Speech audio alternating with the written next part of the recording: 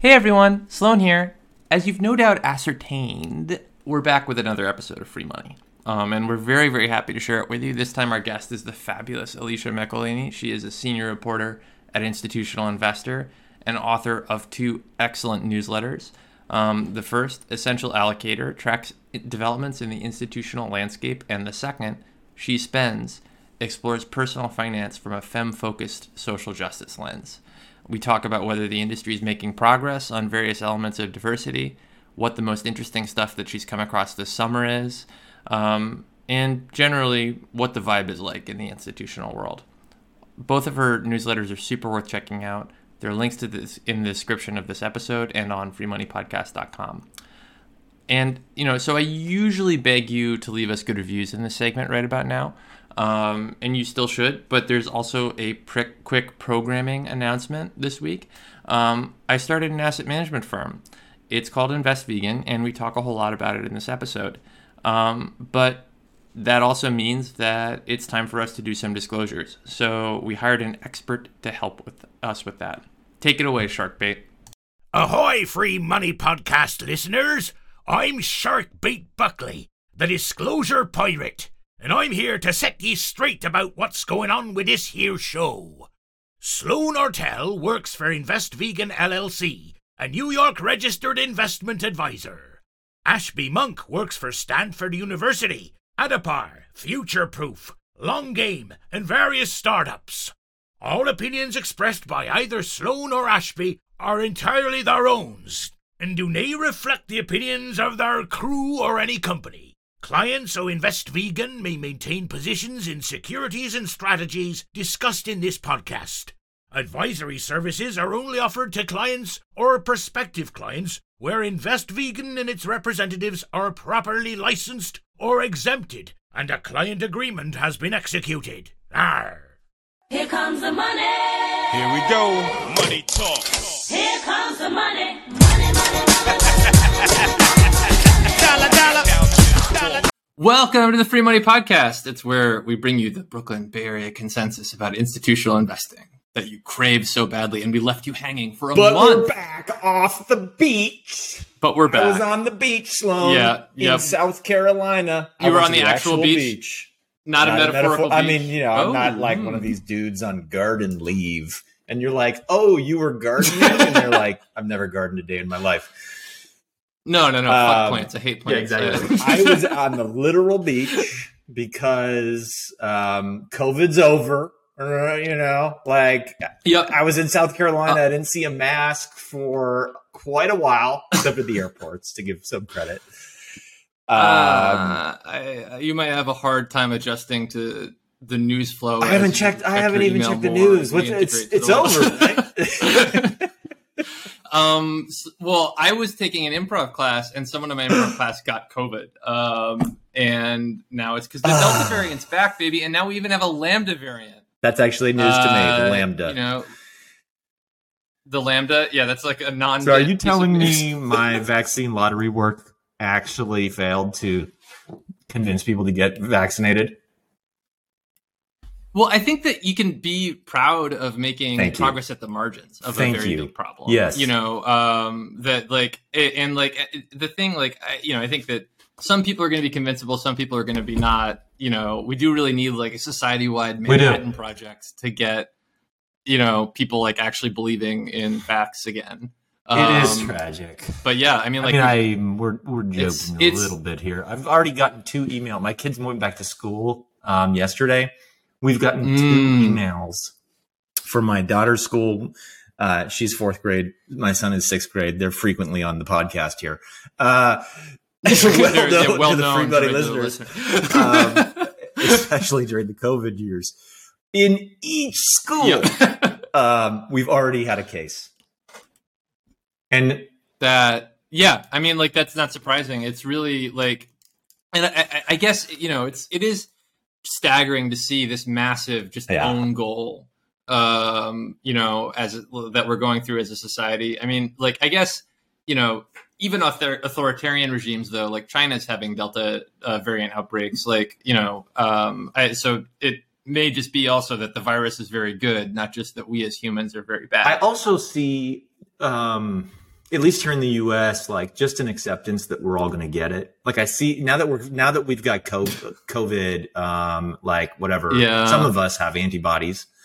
I think people are like, I just assume I'm going to get it. It's not going to be that bad because I'm vaccinated and I'm going to carry on. The interesting thing is in places like Australia, where they're only 20% vaccinated, even worse than us, they've had 200 days of lockdown over the last year. Not in a row. I did not even realize that. No, that's like there haven't been that many days in the last year. I mean, that's I think we're doing trailing 12. We're talking about we're doing trailing 12. Yeah, trailing 12. Okay, so sorry, gotta define my horizons. Second, they've been locked down for the last 6 months. Yeah, it's pretty brutal. But look, I do a lot of work with the Australians, and it's been wild the last 6 weeks. Like every time you get them, they're all in their houses. And there was a long time when we were in our houses that they were in the office. And so, it is definitely still going out around the world. So too bad. Have you been good though? Have you anything going on in your life? I mean, the big Sloan story is that I started a small business. Interesting. Which will come as no shock to regular listeners of the Free Money Podcast. It's called Invest Vegan. Oh my goodness. HTTPS investvegan.org. Interesting. Yeah. So you are now selling investment advice. Well, I will be. I'm not accepting any client accounts until September 6th because I still have to get Arizona emissions insurance in place. I want to, but then I will be. Quick tip. Just call that oversubscribed. Like, yeah. Oh, that's a good point. The reason I'm waiting to accept new clients is because we're overwhelmed by the inbound here at Invest Vegan, and we just aren't taking on new clients right now. But there's a queue. Yeah, exactly. We can redeploy all that we learned over the last 20 years to create the most badass. I mean, kind of. That's like, it's a little bit. It's funny. Like, as you go through the process of doing this, I had sort of talked myself out of ever thinking about starting an investment management firm, because the reasons not to do it are so fucking well documented. Like, it's super hard to beat the market. Like, you wind up like in this marketing machine, whatever. But like that's the meta narrative. And I think the truth on the ground is like a lot different. I mean, like in the background of all of the regulatory changes that have happened over the last 10 years, the RIA space has, evolved as this incredibly nimble place where like, I've got this business up and running. I think I've spent less than $6,000, on legal fees and, branding and all the stuff. And I'll be able to, run an institutional or retail managed account pretty easily from Interactive Brokers and or Altruist with like no capital, like software subscription fees or whatever. So that means I can do like no minimum as a product, right? Like I can, I can, position my business to be a lot more kind of like durable, I guess, and not need to raise $1 million and have $1 million Bloomberg machines and do all kinds of crazy stuff. But yeah, like it's been really exciting to like actually go through validating like, the whole, maybe if we screen out all the companies that are murdering the world, and like a lot of the moral ambiguity of ESG investing, sort of gets, backed away when you start thinking about investing vegan, because like, if you look at the exclusion policies on institutional investor websites, like, they'll be like, well, we're thinking about coal. There's a press release every other week about like this firm or that, or this pension or that pension is like reevaluating holdings in coal or whatever. And like, you could simply not do that work by not owning the companies at all. That's one choice. I don't think the pensions are going to be allowed to just do that. I don't think they can do that. But people can do that. Like we can be your experiment. Exactly. And I'd like to make a recommendation that like we should, because both you and I are now building multiple companies. Like, first of all, we got the Free Money Empire, which is growing very quickly. Yep. And recently got some VC money from Jared Kushner. And I was going to suggest we should take our balance sheet and potentially invest it in Invest Vegan. We may need to, that's lower your non-existent minimums. It'd be hard to make room for that. But the other thing I was going to say is we should add a segment on the show where we have like a School of Hard Knocks, where each of us are like, what was the insane hard thing you did this week, right? Oh, that's a great idea. I love that. Because it really is like, there's joy obviously in this practice, but if anyone could talk me out of this, I wouldn't have done it. There's like so many good reasons not to do it. It's been so stressful. Our house is a mess. Let's do it. I think that'll be a really good thing. We'll figure out where to slot it. Yeah, we'll both do it. We'll both do it off the top or something, like what insane things. So here's what we broke this week. We spent our entire week fixing this. Okay, so I've got some news. I was lying earlier. I knew what was going on in the world. But I do have news, and there's some good news. And as usual, the news leads into one of the guests that we may or may not have later. So, but let's start with, interestingly, dovetailing out of the convo we just had, NASDAQ put out a report this week that said, impact investing is not just for equities anymore. And the kind of side tagline is, fixed income can also be tagged and scored according to impact. And it's obvious, right? Like fixed income markets are bigger than equities. Yeah. And there's green bonds and there's even blue bonds, which is, say that 3 times fast. Blue bonds. Anyway. And so the funny thing is, I agree with that. Like, boy, we could do a lot of impact. But the data is even worse on the fixed income side than it is on the equity side. Like, most governments couldn't even tell you, like, oh, we issued this municipal bond. Here's how many jobs were created. Here's how much social housing was created. Here's the people that were on welfare that are now paying taxes. Like, that's the kind of stuff you would expect from a government bond that would be available, that people like you and I would get excited about. None of that is being captured, to my knowledge. And so when NASDAQ puts this out and says, look, fixed income, this is the future of impact, I agree, but the data requirements remain the same. It's very challenging. Yeah. And like, I think like the kind of like, I mean, we had Ulf Erlandson on a couple of weeks ago, the kind of strategy he's doing where he's like, out here bullying individual issuers, that's right. Like to do stuff like that's a lot cleaner to me than like, oh yeah, we have a ratings agency inspired approach to this, where, we've got some stuff that's double B and stuff that's triple A or whatever. Yeah. The rating, I mean, although interesting, S&P, I think put out a story today saying this week saying they were going to start using climate in their ratings. So some of that bond rating methodology will begin to pick up these impact, sort of ESG impact things. Moving into my second story, it better, which is related to impact and activism. Not sure if you're following the Ben and Jerry's situation. In that's Israel right. thing? Is that so? And by the way, Ben and Jerry's is delicious, and I eat it all the time. So that's like we could have a conversation about. Yeah. That's the Ben and Jerry's discourse that gets look, if you really, by the media. if you really want to have a chat about Ben and Jerry's, we just talk about the flavors, or about how Ben and Jerry's, has staked out quite an aggressive position on Israel and in particular the West Bank. But that's actually not what I'm here to mention. The pension fund boards of New York, Illinois, and Texas have decided that this topic is important for them to weigh in on. And they are debating whether or not they should buy or sell out of, I think it's Unilever, which is they own Ben and Jerry's now? At some point, Ben and Jerry's sold to Unilever. Yep. Yeah, they acquired Ben and Jerry's. And so these pension fund boards are spending all this like scarce resources having these big debates about Ben and Jerry's.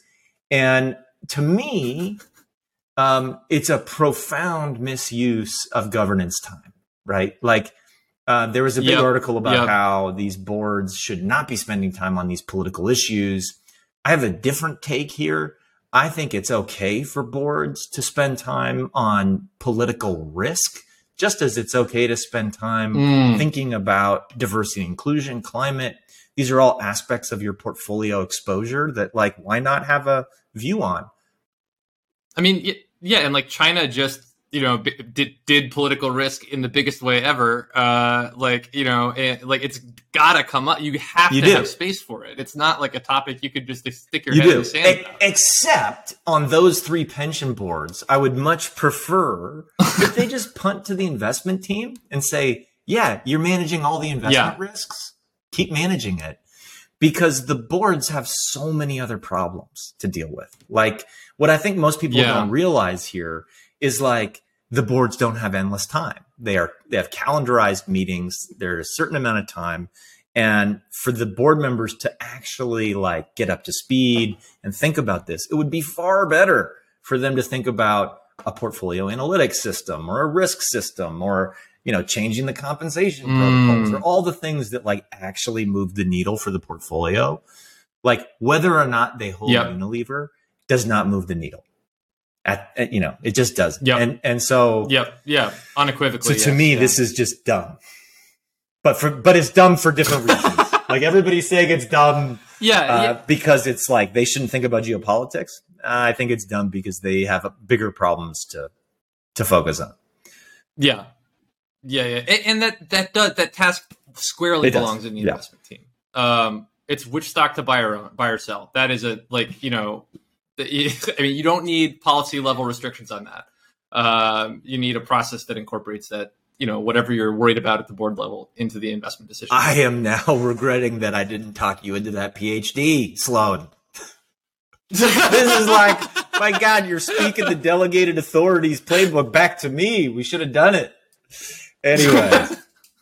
Well, the podcast it's really, it is. And frankly, at the end of it, the universities may be willing to give you some sort of a honorary.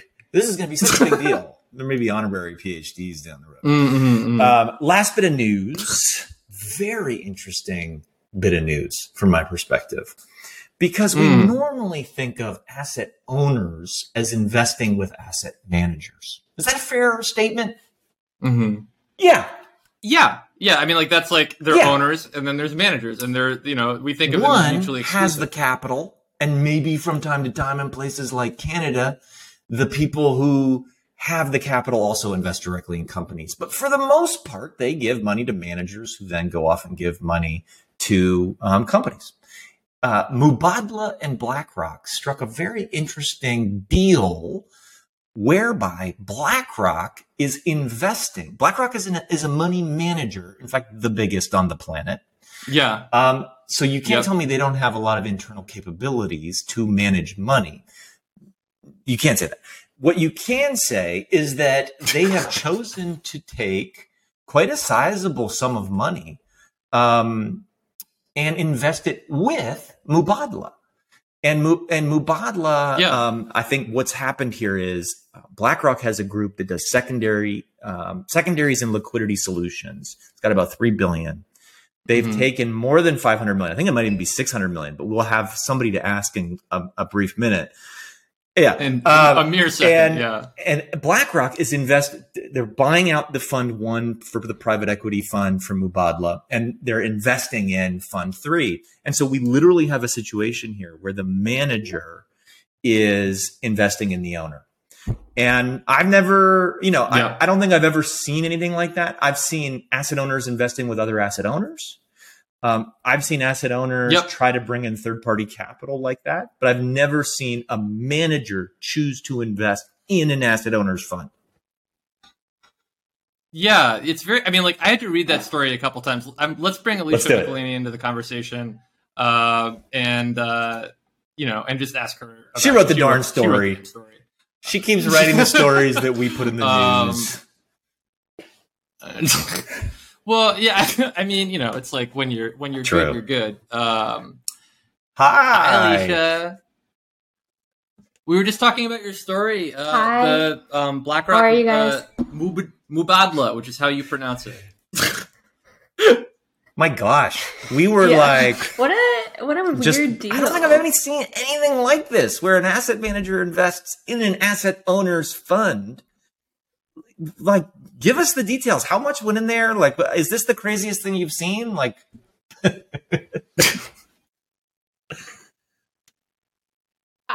I was surprised by it. They said it was like 700 million along with like but they had co-investors with them who were institutions, and then there were like it was just really complicated. And I know already this Mubadala has institutions investing in its asset management. Yeah, I think we were for BlackRock. Yeah, and to do the secondary and the invest like all packaged up at the same, and it's the second time they've done it.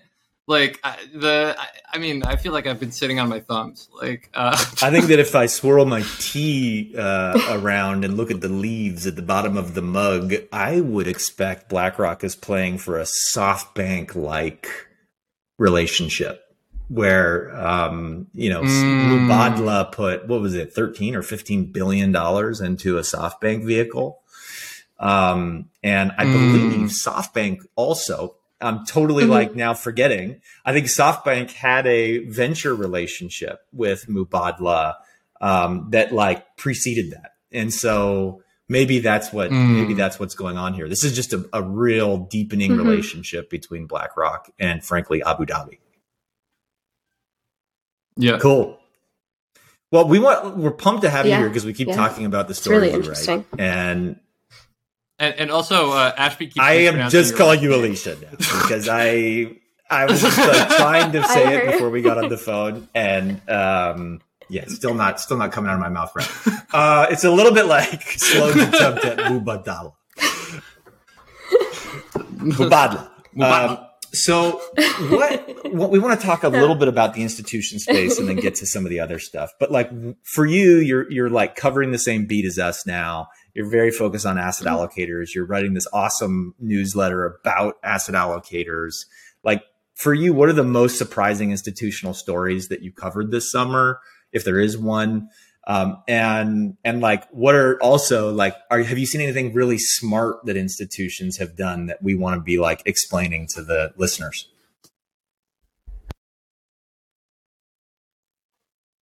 Yeah, I think that's a great question. And I think the big story right now is just all of these performance numbers coming out and them being so crazy high. I'm curious about like where we go from here. Like they can't stay like this. How do you explain to your board and your stakeholders like this is not happening forever? And how do you position your portfolio moving forward? I think I saw Mississippi generated 33%, and it was like, I don't want to like talk down to Mississippi. I just never heard of Mississippi's pension plan much. It's like I couldn't. Most of the plans out there, I'm like, I don't know what they're doing. I don't even know what Mississippi's doing, but I know they're generating 33% returns this year, which is a big, eye-popping number.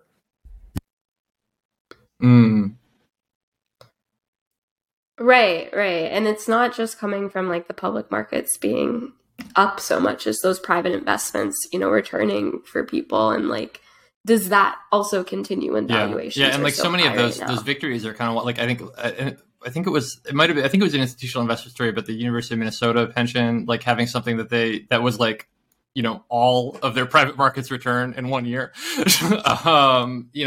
That's lumpy. And that's why we love the private markets. They're lumps McGee, but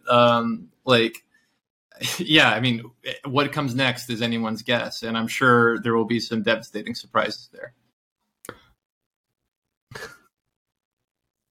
Yeah, I'm not. Well, as a journalist, I'm looking forward to covering it, but that's it's not good for other people. I'm curious. You mentioned that there's some chaos occasionally in the institutional investor space that's like interesting to cover for journalists, but not necessarily. It's a space that is like so cliquey. I mean, like we've had multiple free money guests who have a picture of a sailboat on their wall, just like I do.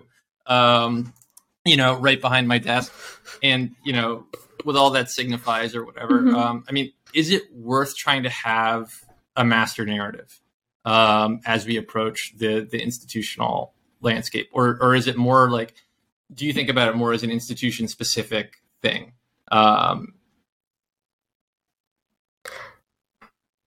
That's such a good question. I think it's a combination. Like, as you go in to cover these stories, you have to have a couple of things like thematically that are going on, performance being one of them, ESG, crypto, staffing changes. But then you get these like more institution specific stories that like maybe can reveal something broader about the industry, but like are also just interesting because sometimes crazy things happen and people really like to read about that, and I like to read the institute. I know that you know a ton about the retail space as well, and the institution space is just not it. I mean, it can be that exciting, but it's often not as like, I don't know, headline grabbing. Like people tend to like want to write headlines about Robinhood being sued by Massachusetts or something like that.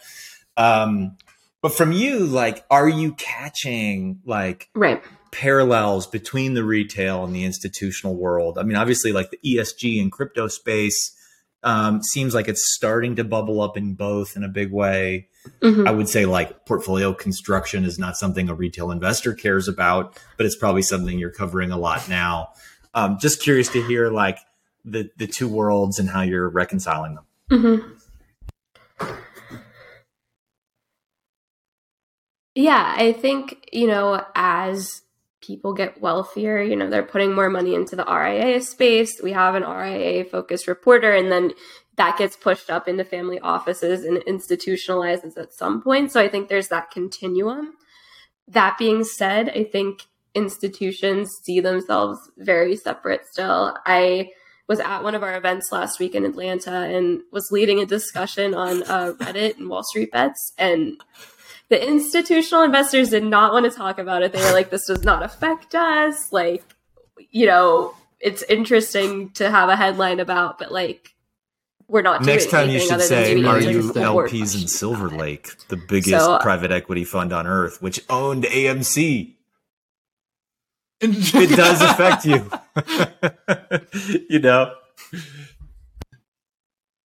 Right.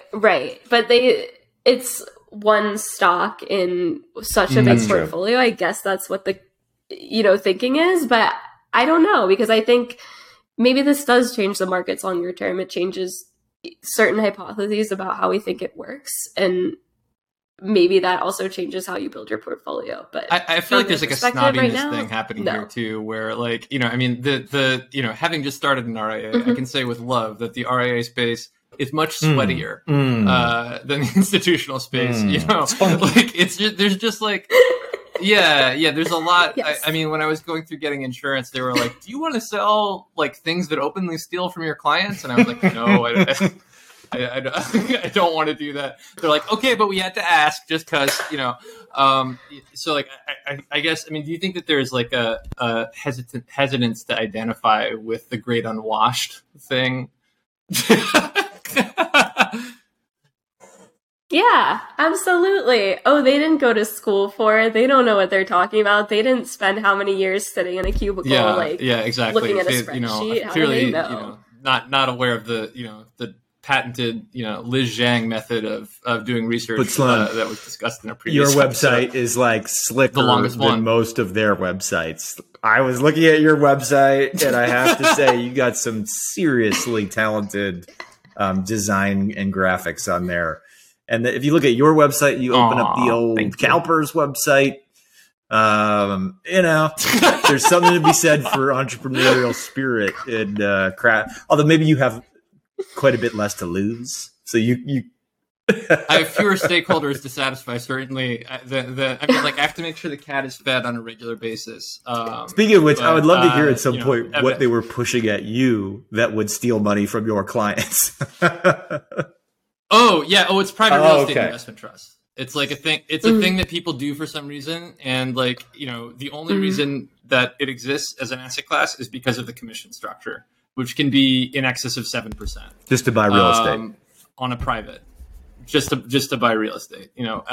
Anyway, Alicia, I want to talk about She Spends because, like, when we think about these, these macro narratives, whatever. there are so many destructive social norms that wind up getting talked about in financial terms, right? Like, I mean, like somebody a while ago was like, you know, all women worth marrying are debt-free virgins, you know? And like, I mean, I obviously hang out on some bad places on the internet, but like you know, what are the patterns that you're observing, and what can be done about them, you know, in terms of making a better narrative? In More in terms of looking at like personal finance or retail investors. I mean, I guess also if you want to talk about the institutional side too. I mean, there's sort of a continuum. No, I hear you. Right. No, I see sort of the biggest problem with, you know, personal financial advice and like what's going on out there right now is that there's really a lack of discussion of class. You know, typical like CFPs, like, you know, the people who are advisors aren't targeting people who like actually could use advice. They're targeting people who can pay them fees and like cover costs for running their business, which, you know, it's fair to do, but it's not really helpful to most people. And I found even like in writing about personal finance for a couple of years now, it's hard to say like save money every month whenever you know people aren't making enough money to get by. So that narrative and that sort of piece feels missing, and I don't know really how to fix that, because what do you tell people who don't have money? Like, totally reminds more me of it? Okay. When we were starting Long Game like 6 years ago, we were like, we're going to gamify savings and help people save for retirement. And then we got into the accounts of these people, and it was like, oh my God, you have credit card debt of 14%. Like, let's pay that first. And so what we pivoted towards was like building a rainy day fund, actually, instead of pushing them into a 401k, so that if they have a rainy day fund and their car breaks down, they don't have to go and put, you know, $250 on a credit card. They have enough cash to do it. And it's like, I don't think people realize how many people out there are not yet even ready to begin the savings journey because they're still just unwinding debt. It's like most of America. Right. Especially, and millennials, especially with the student loan debt, it's just like impossible. How do you even tell people like you should be thinking about retirement when this huge it's like, honey, I just want healthcare in front of them still. Yeah, you know, like, and you know, and you're just like, well, yeah, but all I can talk about is retirement because that's what I sell at my finance firm. Is that what I sound like? You know, I mean, what?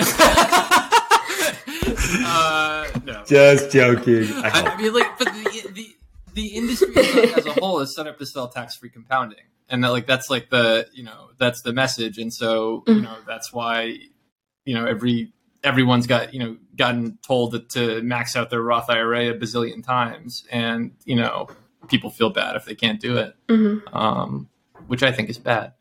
Let's talk about even more cheerful topics. So George Floyd was murdered by police a year ago, and a lot of people made a lot of statements about it, and like people sort of took this vow to change, you know, publicly, I guess, in some cases. Has anything happened a year later that makes you feel optimism about this?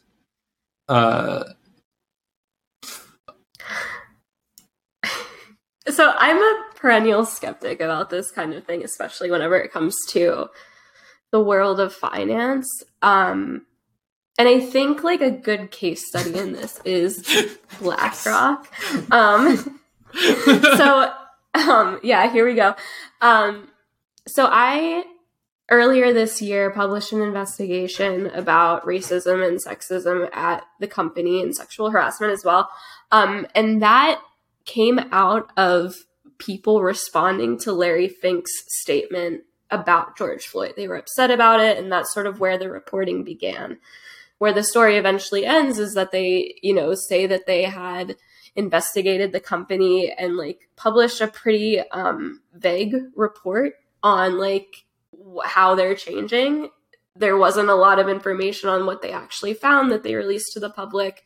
And I think just seeing that, this institution that's under quite a bit of pressure publicly, not only from like our reporting, but from other publications, and they had a couple of people who worked there that went really public with it, and what they've done is but they really haven't like radically changed how they operate. And I don't even know if we could expect a financial institution to do that. Like, what would that look like? And what would be enough for people? Like, is that possible within finance? I don't know. I can play the asset manager's advocate. We don't call it devil's advocate around here, but I think just joking. Hey, part of me wonders, I read that story. It's a fascinating story that you wrote. And part of me wonders, because in the institutional space, often the organizations that really try to measure this get vilified. So like the early actors that like actually go into the journey of saying, actually, let's measure it. Let's start like reporting on it. And everybody's like, oh my God, look how racist this is. Like the PPF in London that like went and measured this stuff and realized they have very little gender diversity and racial diversity. They want to do something about it. Larry Fink, for like all the foibles that you're pointing out, like he put climate risk on the agenda of just about every single pension fund on earth by stating climate risk is financial risk. And so, part of me is like, I wanted like more reports like this. I want like more, exposés is the wrong word, but I want more like transparency into these issues, because I think the three of us know that this is like pervasive in Wall Street, been to enough investment conferences that like there's a certain type of human being that goes to those conferences, and there's certain types of people that don't necessarily make it on the invite list. So anyway, I'm just suggesting that maybe like there's something positive in that act of trying to report it and be out of. I completely agree. Like, I think that in going public about this and in making these, promises, they've kind of pushed themselves ahead of a lot of other asset managers. And, in a world, like, in my view, there's so much more to be done, but like I don't know. They have done something, right? Like, we hear a lot of names, especially as reporters, like of like other institutions we could be investigating and try to do it, but it's hard to get people to talk about their I mean, I keep thinking about as you think about Larry Fink, and I'm going to draw a comparison that is like not meant to imply any specific wrongdoing on Larry Fink's part, but like our governor just resigned here in New York, and Andrew Cuomo is someone who championed like legislation that led to New York being very progressive on a lot of workplace discrimination stuff, but nonetheless he himself created just a really disgusting work environment, and had a vibe that was off to a lot of people. And I think like I know like bros at various like of these firms that are like trying to do the right thing, and many of them are really good people. Certainly all of them who listen to this podcast. But like there definitely are people who have Cuomo-esque vibes that have been kind of pushing themselves to the fore as champions of inclusion and diversity in this terrifying. Can I ask you two like a quick question on like the outcomes of the Me Too stuff? Because I think as we got into that Me Too movement and it took full steam, I wondered, and I actually didn't have to wonder. Like I had people say this, that like people were more worried about hiring women into little tiny partnerships, of which like many asset management firms are like 4 people, 8 people. And so I don't know if there's a link here to this, but like I worry that these negative stories come out and then people are like, well, screw it, we're not reporting any of it. And it's almost as if like the world is gray. It's not black and white. And we all need to like have a nuanced understanding, but people don't take the time for the nuance, so it's just hard.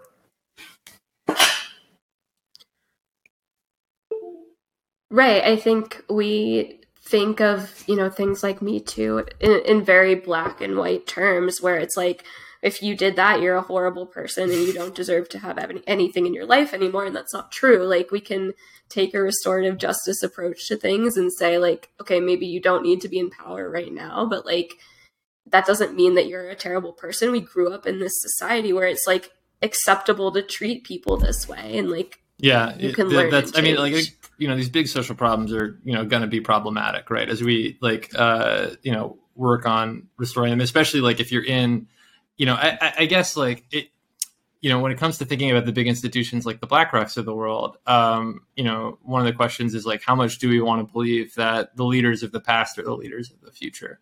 You know, and like if there is a different tenor in, you know, kind of the way that institutional investors are approaching their partners and caring about these sorts of alignments, you know, about social issues and stuff like that. You know, it doesn't feel crazy that you could have other firms evolve and kind of drink BlackRock's milkshake. And I mean, like, you know, we had engine number 1 on like last week, and you know, they're like literally to me seem to be set up to drink BlackRock's milkshake, you know, and like outcompete their you know, their index fund business. So, you know, hopefully, I mean, I feel like that is kind of, I'm hoping mostly for that, but I'm also cheered by the response of the, you know, like when people take it seriously. And I would love to see more activism on the asset owner side with their asset managers. So asset owners, not just like voting proxies with companies to get board diversity, but asset owners demanding of their asset managers that these different policies are in place, like you know, almost like a corporate governance structure for the managers. I think that is kind of the next phase of ESG, where, because it rolls downhill from there.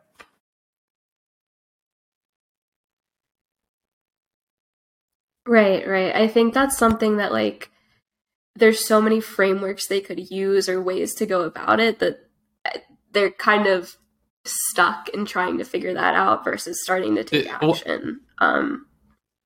I'm curious, have you seen anything like that's been effective in doing that? The one that everybody will point to is forward? ILPA, with the, you know, the Limited Partners Association and private equity, and trying to get different fee arrangements and different like LPACs, like limited partner committees and things like that. So has that been effective?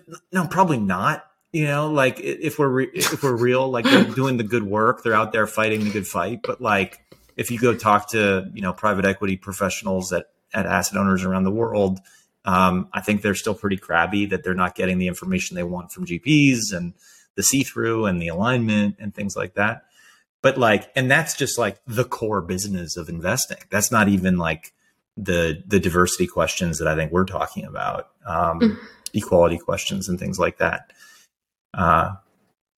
You know, this conversation has me wondering, Alicia, I want to put you on the spot a little bit. Because like, you know, we're talking about the bad news and the way that people are handling the bad news. Like, if you were to like think about a dream good news development that was like slightly within the realm of possibility, you know, I don't know if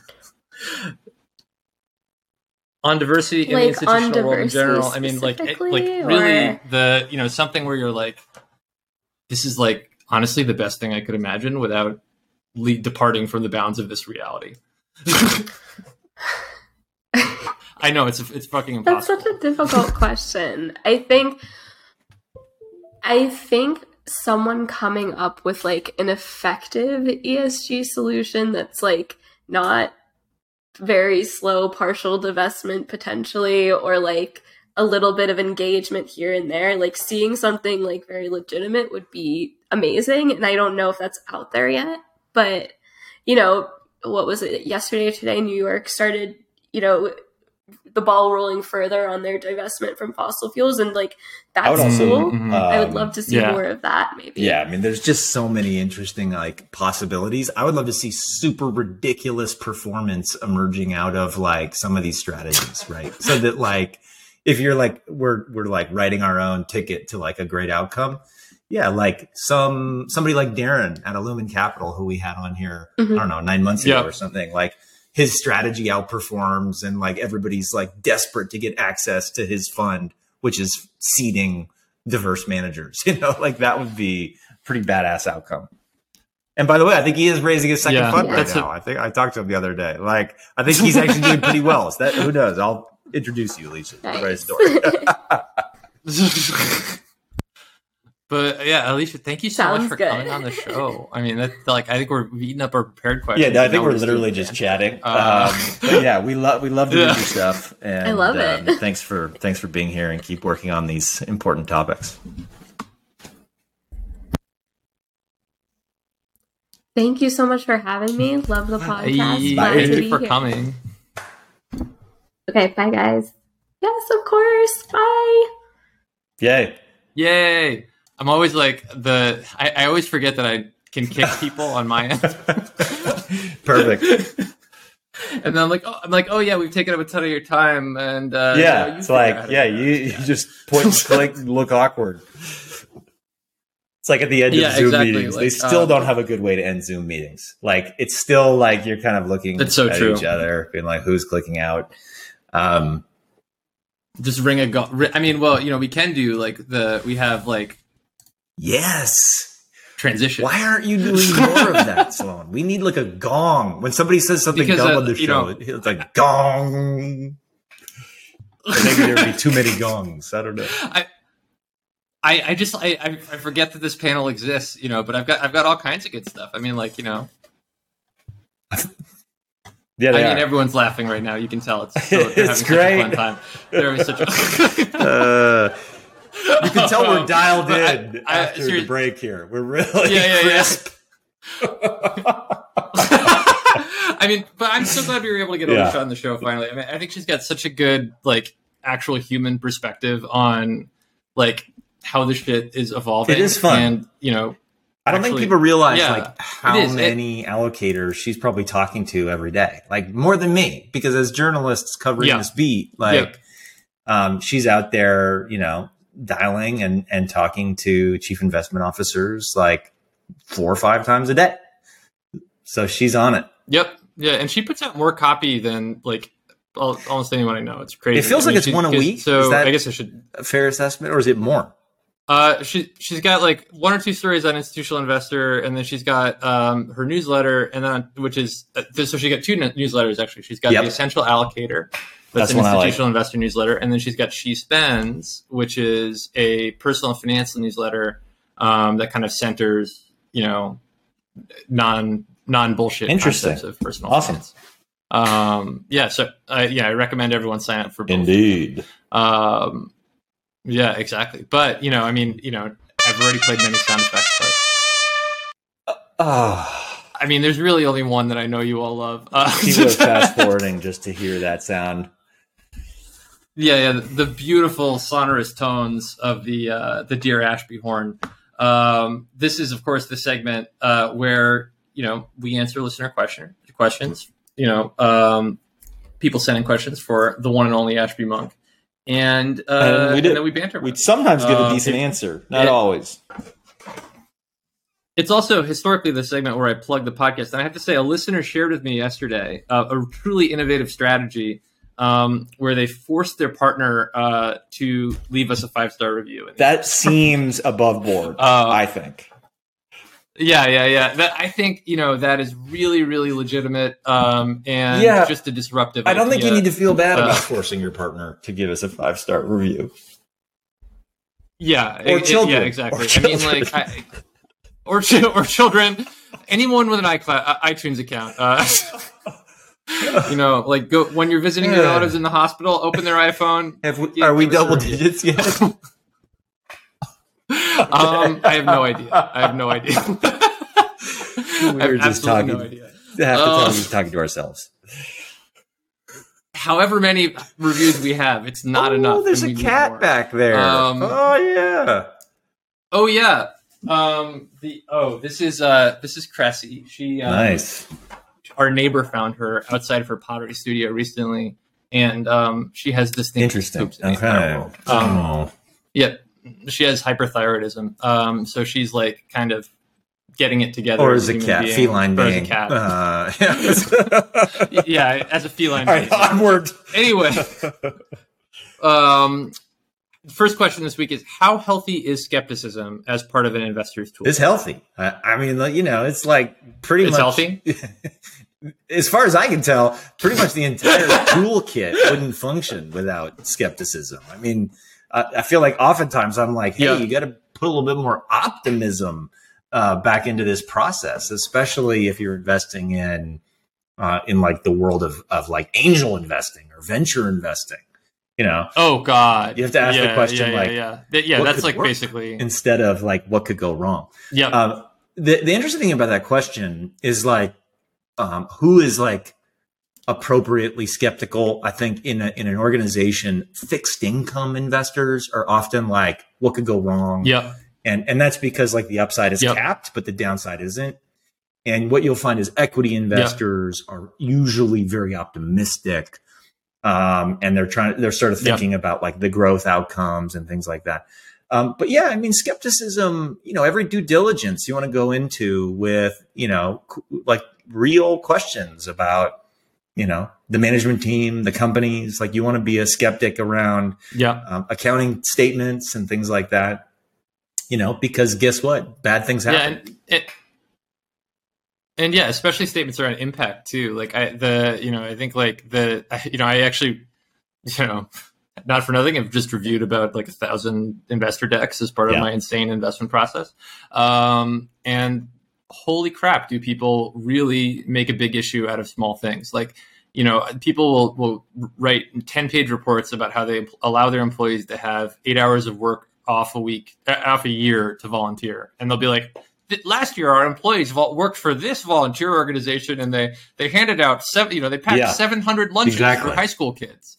That's called greenwashing, even though that is not climate related. But that term applies to people basically making shit up, and you're not skeptical enough out there on average, and so you don't check. When Robinhood tells you that it's free, it's not exactly free. Like all of the free, and now everybody has free trading. And so, these are the things that like having a healthy bit of skepticism just to go and get the facts. That's a really valuable component of every investor. Most of the time you have to nurture that in people because we like to trust each other. Yeah. But that's most of the training for an investment is like building that skeptical muscle.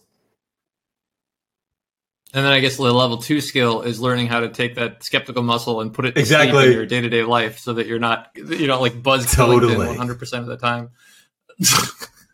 Debbie Downer, SNL, 2004. Debbie Downer, yeah. Or let's be real, Donnie Downer. True. Like fair point. Sorry about it. Danny Downer. But what the next question is, I think, really interesting philosophically. What is the number one sign to you that a once innovative company has shifted its priority? I've got this one. So get your pencil ready. You got it. 24 hour operating day. So 24 hour 24 hours, 24 hour grocery store. Nobody needs to go to the gym at 3:22 in the morning. I think like little gimmicks like that. That's not my real answer, by the way. But I was driving by the 24 hour fitness the other day and I was like, what the fuck is that? Like, it used to be innovative. What are you guys like? Is that the thing that like you want to like win customers because they might need to go to the gym at 2:20 in the morning? I think weirdly with gyms, like sometimes, like a lot of people who I know who've like slept rough for various parts of time, like have used gyms as their that's a good point. And if the membership fee wasn't $400, and like if it wasn't like ridiculous. No, my real answer is to look at the percentage of staff working on R&D versus go to market, right? So like you want a high percentage of staff working on research and development and not marketing, sales. And you want to say what you want to do is look at an industry and be like, okay, like what is the staff count? How many are in engineering teams, product teams, things like that? Sales engineers might count as engineering, and then you look at that compared to the go to market team. Like if it's very heavy towards like people smiling and dialing, you're now in the exploitation of the asset rather than the creation of new assets. And similarly, if you have a CEO that kind of comes out of, let's call it like MBA land, which is more like sales, marketing, ops, finance, then you're more like, let's exploit this great asset that we have and generate high return, rather than the engineering or the founders of these companies, which are usually, coming out of some hard science. Then you're still kind of in an innovative mindset. But these are all things that, like, I'm sure people have tested. I didn't take the time to Google Scholar. I mean that makes total sense though. Like I mean, to me intuitively, the dividend policy too is a really good. There are a bunch of companies that I looked at recently that are like, they basically seem to acquire small startups and then put them onto like enterprise sales platforms, and the whole bit is, well, we've already sold a such and such and so solution to the Fortune 500. Why don't we just bolt you onto our sales effort? But this is like the dynamic capabilities stuff that's been around for a long time. I think it was it Williamson or Samuelson? Anyway, it's like, how do companies maintain that innovative posture while also like hitting their profit margins? And it's really hard. And you've seen it with Amazon. Like, they've never paid a dividend, right? It's like they're just reinvesting in themselves. And that's why you've got like, space planes looking like dicks going up there. It's like, that's all they do. And so really, I think we call it organizational ambidexterity. And it's like investing in innovation while focusing on efficiencies and profits. It's like ambidextrous in that. Yeah, it's a great turn of phrase. It's like not everybody can write left-handed, right? And so like that's the muscle that you need to build as a company if you want to sustain yourself over 100 years. You need to be efficient on the things that you've kind of developed already, but maintain that posture to build new and innovative assets. Yeah, exactly. Like, for instance, if you're Crocs, like, make little things that I can put on my Crocs. Open a 24-hour Crocs store. Yeah, exactly. I mean, like, it's really, or just make me able to make my Crocs a little gayer than they already are with a little gay flag on them. So the last question, I guess, we have talked about this at various levels. Is it more eco-friendly to buy a new electric car or keep an existing used car in use longer? I think this is coming up because of the big climate report that came out. And now all of a sudden everyone's thinking about it dialed up to 11. Somebody wants permission to go and get a new Tesla, I'm guessing. So, or a Ford F-150. You know who you are. I think I know the new true. electric Ford F-150. There's a lot of excitement. There's a lot of excitement in the listener base. I am pumped about it because you can actually charge your house according to the advertisement I saw. If the power goes out, you pull power out of your Ford truck and keep your fridge going. Which is just radical.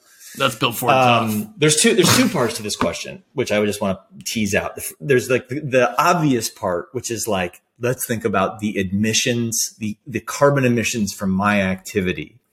And there's a lot of work out there. And I think like pulling it out of my ear, it's like three things, like how old is the car? How much do you drive? And how big is the car? Like, what is this fuel efficiency, which should determine whether or not you should keep your old car or buy a new electric. And if I'm remembering, it's like, if it's more than 10 years old, like it's so toxic that you should just get rid of it. But if it's only 5 years old and you're only doing like 10,000 miles and it's a Honda, you should probably keep it for a few more years. But that's only the individual piece. I think sometimes people lose sight of the fact that like we're trying to build momentum behind an industry to electrify cars. And so if we all buy cars a little bit earlier, like then we might normally, and buy electric, those signals are noticed by Daimler, by, all the big companies out there. And it's those companies, not just Tesla, but like Ford, that are truly going to electrify the fleet. And we want them to be like, oh shit, we can't ignore this space anymore. And so that's the momentum of the electricity industry that I think sometimes people lose sight of when they're like, let's do the math on like how much it costs to actually make a Tesla battery in terms of carbon. Yeah, exactly. And like, you have to harvest these minerals in like an unsustainable They're not way wrong. and Like stuff, if all we're doing is like, doing that like binary fucking math, there's certain situations where you shouldn't buy electric. But if we're thinking like entrepreneurs and building like a new future and trying to build momentum behind that future, and we do this all the time in entrepreneurship, where it's like, we need to make this feel inevitable so that everybody gets on board. Like, by the way, that's why Elon gave his patents away. He was trying to like make this feel inevitable and build an ecosystem. And so like, if I buy an electric car instead of keeping my gas car, like the world needs to realize like, I'm changing my house. I've now got solar on the roof. And it implies a lot of stuff about the future that other companies will begin allocating resources differently. Yep. That makes total sense. Because I mean, like the people who put solar on the roof in 2016 or whatever, are now on to the next thing. I guess there is just jump starting that needs to happen here, where we go from system A to you just described me. I have solar on I live in California. It's different. Like solar pays off in like 22 minutes. You are? We're getting it on the roof here. We just had someone come look at our roof like a second ago. They said that here where we are in New York City, our current bill for just our apartment is $150 a month and change, depending on the air conditioners. That will now be the bill for the whole building. That is rad. Solar. Plus, they're going to give me a little cover for parts of the garden. Beauty. You can grow your blueberries. I can grow exactly. Like I've been trying to shelter my strawberries and my blueberries. Not your raspberries. That's the other part of it. I want another segment on the show.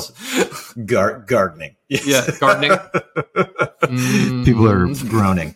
We'll do it at the end. We'll do it it live. We'll do it. Well, did anything happen to your garden while you were paid gone? A human being to water my stuff. I know. Although my wife just dropped a water bill on me. And I need to invest in gray water because I'm feeling a little bit sheepish about a multi-$100 water bill. And I'm starting to feel real bad about the drought and I need to just chill out. I have been like really focused on pulling carbon out of the atmosphere for all of you listeners. And now I also need to contemplate the drinking water situation. So it's just super hard to be leading edge on all these environmental issues. Do you know about biochar? Biochar, talk to me. Biochar is really, really cool. It's basically it is a specifically combusted kind of waste, usually human waste. I've got that. But it's hard. That's illegal to buy. I've got a bit. I've got a bit. The rest of the world. But you can get old wood or whatever, and basically they combust this stuff at extreme temperatures. It holds the carbon in it.